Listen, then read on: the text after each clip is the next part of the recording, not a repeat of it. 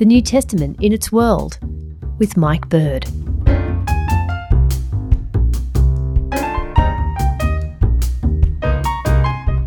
And I would say an author is not a disembodied mind somewhere lurking behind a text that we're trying to find in some sort of weird game of Marco Polo.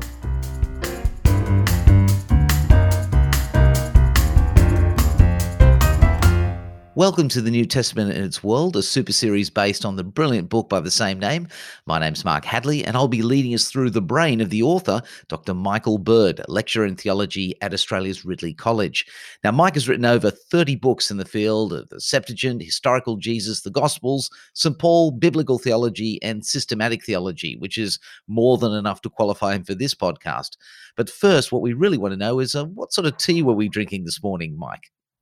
I had a lovely cup of English breakfast tea, Mark. Well, that's high five for both of us because we both started the day with English breakfast. Now, you might wonder why we bother with such a little detail, but the one thing Mike and I do have in common is we're both tea Nazis, and you'll probably learn more about that as the series goes on. But first in hand, we're going to move to our topic. And Mike, let's begin with, how does Christianity differ from most other religions in the world? Well, that's a very good question, because one of the tendencies today is some people want to argue that all religions are basically the same. You know, there's many paths of the mountain, Jesus, Buddha, Muhammad, it's all pretty much the same thing. But what we have in the world's religions, I think, is not many paths up the mountain, but in fact, very different mountains. And each one should be understood and mapped and surveyed on its own terms, with its own terrain, its own intricacies. And if we look distinctly at the Christian mountain, what makes it, I think, unique or particular is that Jesus is at the top of it. Now, all of the world's religions may have a particular view of Jesus. In Hinduism, Jesus may be a type of expression of a divine reality. In Judaism, Jesus may well be a rabbi. In Islam, he's a prophet. But Christians claim he is the Son of God. He is Israel's Messiah, but he is also truly God and truly man, who has come to us for our salvation and for the renewal and rescue of creation. So we're looking at different mountains, and the one that Christianity has puts Jesus right at the top of it. So why do we need to know about the historical background of the New Testament? If we know where we're going up the mountain, isn't it just enough to read the Bible? Well, reading the Bible is great. I think it's one of the best books you can read. It's God's message to us through the various authors, the various books. It's a venerable library of God's self-communication. But each book has a certain type of particularity. In other words, it was written in a certain genre, in a certain setting, at a certain time, even in a certain language. And if you want to get the most out of your Bible reading, you need to know a little bit of information about the background. So, I mean, you know, whether you're looking at something like, say, the Pentateuch, or the first 5 books of Moses, you might want to know something about the Hebrews in Egypt and how they went into the land of Canaan and the Exodus journey and the various law codes and the narratives they tell about the ancient Near East. If you're looking at the Gospels, it helps if you know something about first century Galilee and Judea, where they are set. And that means when you come across a character like a Pharisee, you're not going to think, oh, well, Pharisee is just a paragon or an example of the average religious hypocrite. No, it helps you if you understand a bit of history. And the Pharisees were a very grassroots campaign who wanted to bring renewal to Israel, who wanted to see all of Israel's hopes and promises come to fruition, and believed that they could do that if Israel would all return to a particular type of Torah observance or obeying the Jewish law. They could manufacture the conditions for restoration. So knowing a little bit of things like that simply adds new dimensions in your study of the Bible. Do you think it's a common thing for people to come and approach the Bible with the same context for every book, just to start at one end and try and read through as though it was all the same? I think there is a bit of a tendency to do that, as if, you know, the way you read Genesis chapters 1 to 11 is the same way you should read, say, the book of Revelation. But most people will also realize that these things are a little bit different. I mean, we all know that context matters, that there's a difference from reading a story that begins with once upon a time compared to something like scattered showers with a southeasterly breeze. I mean, we have an intuition that these things are talking about different things in different ways. What I think people struggle with is being able to precisely identify what is the exact difference and how that matters. So let me give you an example of something. When we read something like Paul's letter to the Romans, we know we're reading an ancient letter. We know it's written from Paul to a congregation, in Rome, or there could be people in Corinth or Philippi.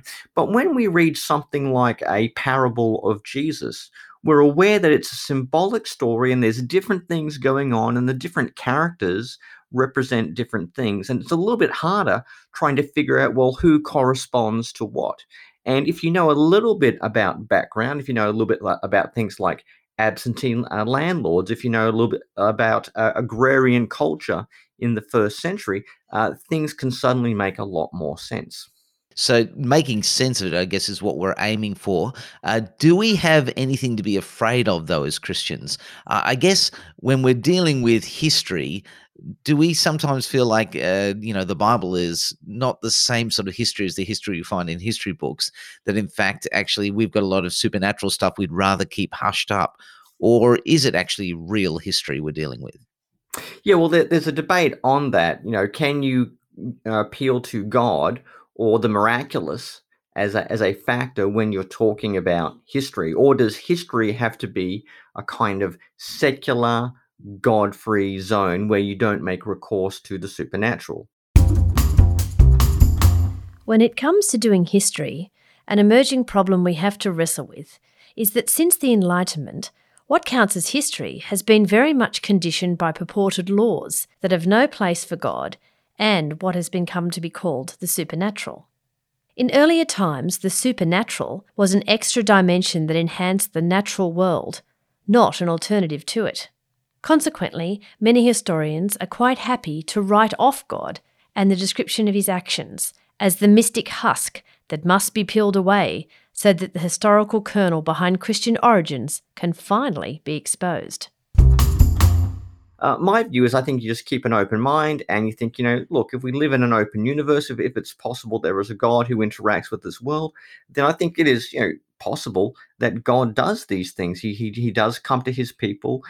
He does lead them out of slavery. He does raise his son from the dead. Now, I know that raises a whole host of questions, but I simply believe, you follow the evidence where it goes. In the case of Jesus' resurrection, I do think on the balance of evidence, it's far, far more likely that he really did rise from the dead, because his tomb was found empty. The disciples proclaimed his resurrection. There was a bunch of things they could have said. I mean, they could have said he'd ascend into heaven or he'd turn into an angel, but they kept saying, no, he's risen from the dead. And so, yeah, on the balance of probabilities, I think Jesus did rise from the dead. The other thing when it comes to historical backgrounds is, yes, it can be a little bit intimidating because you've got all this Roman history. I mean, you could look at the various biographies of the Roman emperors. You could look at things like the very famous writings of Homer and Herodotus, and in one sense, they are very useful for understanding the ancient world of the first century. This, interface of Greek, Roman, and Jewish culture. And then you've got this other big body of works like the Dead Sea Scrolls, or the writings of the Jewish historian Josephus, or the Jewish philosopher Philo. And there's so much material that you could spend time working through, and a lot of it really is useful. And I mean, one good exercise I encourage people to do is, if you ever get a chance, have a read through the Dead Sea Scrolls. I mean, you can pick a paperback up at your local bookstore for about $10 or $15. And as you read through it, it'll seem very strange, very bizarre, because these are the collected writings of a particular sectarian group who was basically down by the Dead Sea on the east side of Jerusalem.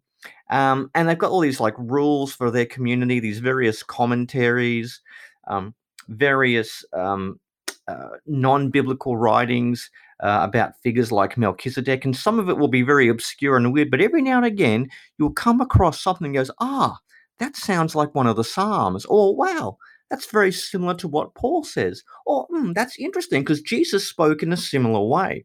And it helps you understand how the writings of the New Testament from the leading figures, Jesus, Paul, and the other apostles, they're very much earthed in the world of Greek culture, Roman politics, and the Jewish environment of the first century. Let me challenge this a little bit, though. I mean, when we read something like Aesop's Fables, we can pick up that there's historical facts involved, that, people cross rivers with bridges, but that doesn't necessarily mean that there are trolls underneath them. What do you do with the historicity of things like miracles and Balaam's ass chatting to him on a road to meet with the rest of the Israelites? Oh, that's a good question. Well, it comes down to whether you believe that there is a God who can interact and intervene and do things in this world. If you believe that's just not possible, well, then that's one way of shutting down the conversation.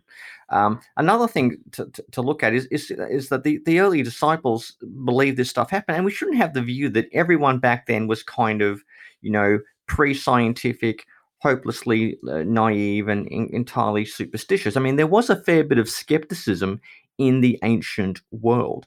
And they certainly knew the difference between an account of history with things purported to have happened and accounts of history where they suspected someone was making stuff up or embellishing the details. And the impression I get from the New Testament authors, it's sometimes, particularly like Luke, and when he's writing the resurrection story, you get the impression Luke is saying, look, I know this sounds weird. I know this is really peculiar. I know dead people don't normally come back to life, but by gosh, that's what the apostles said they saw. I've got to say that history is starting to sound a lot more complicated and sort of, I guess, with shades than what I actually first anticipated. To be honest, Mike, I thought history was a series of facts inside a book. Does it actually get more complicated than that? Oh, it does. It does, because you've got to remember that every aspect of history has some degree of bias. Now, that bias begins in our very sources. So, I mean, to a degree. So, let's say someone like the evangelist Matthew. He does tell the story of Jesus, and I think it's a way that's accurate, true, and reflects the stories of Jesus that were circulating the early church, in which the evangelists have collected and incorporated, some of it based on, I believe, an eyewitnesses themselves. But he's also writing at a particular period when there's a lot of argy-bargy between this new Christ believing community and other Jewish communities around the same time. And remember, Matthew is probably writing after 70 AD, after there's been a big Judean rebellion against Rome, and the Romans have come in and they've completely destroyed the Jewish temple. So this is a kind of a reconstruction phase for Judaism. There seems to be these two competing groups of like the sort of the heirs of the Pharisees in the post-70 era, and this new Christian movement that's begun as a very Jewish movement, but now it's having a lot more Gentile adherents who are coming to faith in Christ. And Matthew's writing his gospel at that time, trying to hold on to the old, that Jesus is the fulfillment of Israel, but also recognizing that this new religious movement is quickly attracting lots of adherents amongst the Gentiles, and they're getting a little bit of, shall we call it, in-house family smack talk from their fellow Jewish authors. And so he's writing the story of Jesus from his own experience. And one thing we have to say is every story doesn't just tell you a story. Every story tells you something about the storyteller itself. So Matthew writes in his way, and you get a few clues where Matthew is, and he seems to have a particular emphasis on Syria. So people wonder, well, maybe Matthew was in Syria when he wrote his gospel. He's very big on the fulfillment, very big on Jesus as a new Moses, on the son of David, the true heir of all of Judaism's hopes and promises and aspirations. And the Pharisees are particularly singled out for treatment. And it's not just because Jesus, I think, caught beef with the Pharisees. I think he definitely did. There were two competing renewal movements. But I think that also reflects something of Matthew's own day as well. And so you've got the particularity, or some, you might even call it the biasy of the sources, but then you've got the own interpreters.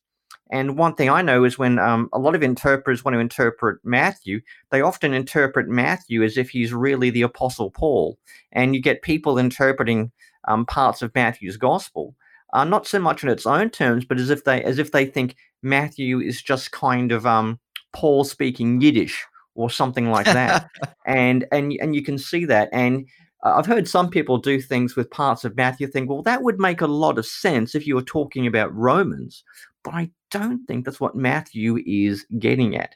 And so when it comes to doing history, you've got to remember there are kind of biases or particular perspectives in our sources, and we also find that in modern interpreters today. I guess I give you one good way, though, that this flips into, I think, a good perspective, is if you read something like the Book of Revelation.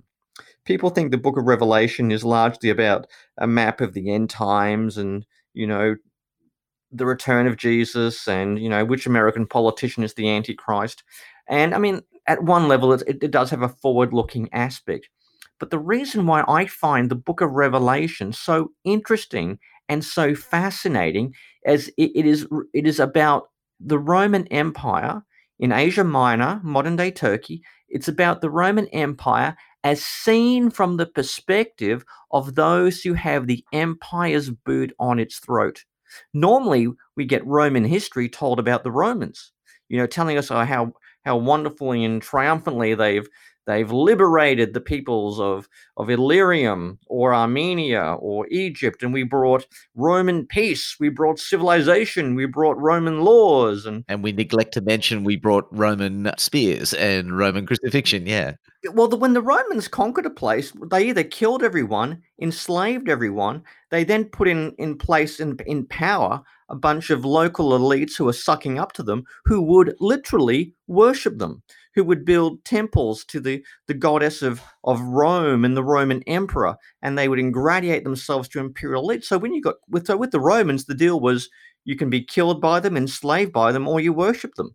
And John of Patmos, who's writing his Revelation, he's showing us what Rome looks like from those who are on the side of the oppressed. And it's not the great and glorious Rome and this wonderful empire they've built that you would find somewhere like Suetonius or Tacitus or the History Augusta or Cassius Dio. Now he tells another story.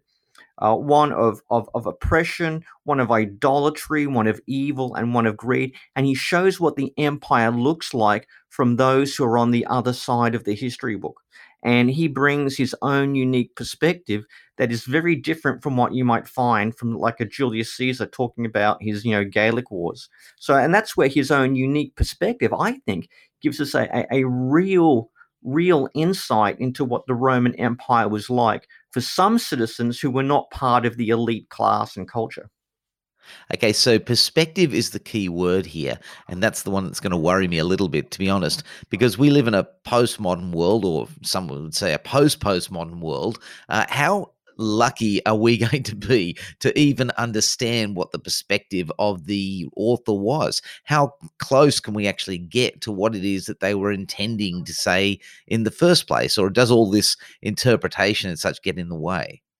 Yeah, I mean that's a subject called hermeneutics, which is the science of interpretation. And some people say, well, look, how can you possibly know what an author went or was thinking when he wrote a text or a letter or a book? The author is so remote. He speaks a different language, or she lives in a different culture. It's so different, and the things they've embedded in the text are so ambiguous, and all readers have different responses to various texts. So maybe we can dispense with the author. Maybe we should just focus on the text, or just focus on our own responses to the text as a way of making sense of things. What I tend to say that might be very good if you're reading poetry, but I promise you, nobody reads a prescription from your doctor for some medicines in a kind of reader response way. Like nobody offers an evangelical eco-Estonian reading of, take 2 tablets 3 times a day after meals. I mean, people tend to read for authorial intent in certain occasions. And I would say an author is not a disembodied mind somewhere lurking behind a text that we're trying to find in some sort of weird game of Marco Polo. An author is a a communicative agent who is embedding in the text a communicative action, and which, because we understand the symbols and signs of language and some sort of analogy of shared experience, we're able to make sense of. Yes, not all texts are equally clear. There are some things that are a little bit ambiguous. There's some things in the New Testament I still scratch my head about. What's the deal with wearing veils in Corinth, or what does it mean for women to be saved through childbirth in the pastoral letters? Or who was the young man who fled the Garden of Gethsemane naked? That type of thing. But generally, through what an author imprints of himself or herself in the text, and that an analogy of experience, we normally can have a fair crack at understanding what they're saying. And it also helps that we can discuss with other readers, whether in your Bible study group, within your church, or within like an academy, a group of scholars reading together. We can come our own way and reach our own conclusions together as to what we think an author is saying and doing. Okay, so we can get at what their intention is, and it sounds like we can read it in a way in which we'll actually access their meaning. But history tends to be written by the victors, right? So if they, in fact, actually have their own perspective on what should be communicated, how do we know that we're going to be able to trust what they have to say? Well, that's a good question. One of the things you can do is say, okay, well, we know this author has a bias. Okay, this author has a particular axe to grind, or they have a particular location when they're writing out of. Now, if you can roughly identify that, or have like some sort of inkling that's where they're coming from, then that's one step of the way. I mean, the task of the critical reader is to accept the story in its own terms, but be aware that the storyteller is embedding something of their own perspective or particularity in the way they tell that. So let me give you a good example. Let's say you're reading the book of Acts. This is written by Luke. Now, Luke, on the one hand, I think is giving a pretty good picture of how the early church emerged, from the earliest days in Pentecost and Jerusalem, and then how it spreads into Syria and Asia Minor, Greece, and then eventually the Apostle Paul goes all the way to Rome. And Luke is trying to do certain things. I think he's trying to exonerate the early Christian movement, saying, look, they're not a bunch of rabble-rousers. They're not really a threat to Roman justice. And, oh, by the way, Roman justice is not that just, because most of the Roman officials in the book of Acts are portrayed as either morally indifferent, corrupt, or incompetent. And Luke does go out of his way to exonerate the Christians from the various charges being labeled against them, possibly from Jewish communities or possibly from Roman officials.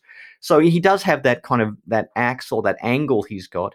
But at the same time, he's also one of our best historians for for life in the Eastern Mediterranean in the mid to late first century. And most historians of Greco-Roman culture have usually acknowledged that Luke is a historian of the first rank, even with his own particular angle or his own perspective that he's pressing or drawing upon. I get that he's actually got a perspective that we can get to, but the Christian church was basically dominant in the New Testament, wasn't it? In New Testament times. So why would we expect it to write anything bad about itself? Well, the funny thing is, though, the authors actually do. I mean, Luke tries to present the picture of the church as almost an idealized community. They've got all these good things happening. The sharing of goods. He likes saying, and the church was of one mind, and they were all agreed. But he also adds he adds a bit of grit for the gravy. He also tells us about the story of Ananias and Sapphira. He talks about the division between the Hebrews and the Hellenists. He talks about the bust up between Paul and Barnabas with John Mark. And I think Luke would accept that Paul was a character who was at times needlessly inflammatory and often caused more fires than necessarily need to be started. So although he's clearly has a bias, he doesn't whitewash the story of Christianity. I don't think it's hagiography, just saying, oh, well, how great was the wonderful church back then. Luke knows very well that the church was a new thing, a God thing, but it was a picture that he painted, I think, warts and all. Okay. Well, if there was one thing that you'd like people to take away from your book about the historicity of the New Testament, what would it be? Oh, I mean, number one thing I'd have to say is Jesus definitely existed. Okay, there is a small cohort of of groups of atheists who really do like pressing this idea that the whole New Testament is just myth and Jesus was just a mythical creature. You know, the same way you might think of someone like Hercules or something like that. And here's the thing: I sit on the editorial board for a journal, an academic journal called the Journal for the Study of the Historical Jesus, and we are very, very diverse. We've got Christians of all types, you know, progressive, evangelical. We've got people who are, you know, ex-Christians, people who are atheist, agnostics. We've got a couple of Jewish scholars on the board, and you know, we disagree about everything about Jesus. We disagree, you know, what did Jesus mean by the kingdom of God? You know, certain dates. You know, or about the growth of the early church. But the two things that we all agree on: Jesus definitely existed, and people who deny his existence are a bit like climate change deniers, a kind of hysterical anti intellectual movement that we just scratch our head as to why this thing keeps persisting. And if there are any atheists out there, I want you to know that this may sound very real, but even if Jesus existed, you can still be an atheist. But don't be an atheist who's basing it on a particular view of Jesus mythicism, a view that seems to come up every now and again and keeps getting debunked. But there, so I would say don't listen to the extreme, almost conspiracy-laden skeptics. We'd have a historical Jesus who explains the beginning of the historical church. Mate, that's awesome. And thanks very much for talking us through why we do need to know about the historical background. In fact, actually, if you'd like some more notes about sections of the book which we can point you to, you'll find those in the show notes for this episode. Next episode, not only do we find out about what sort of tea Michael will be drinking then, but we also find out about who was Jesus. So it's a nice pickup on our last question based on the New Testament in its world. Thanks for joining us, and we look forward to chatting to you then. You've been listening to the Eternity Podcast Network, eternitypodcasts.com.au.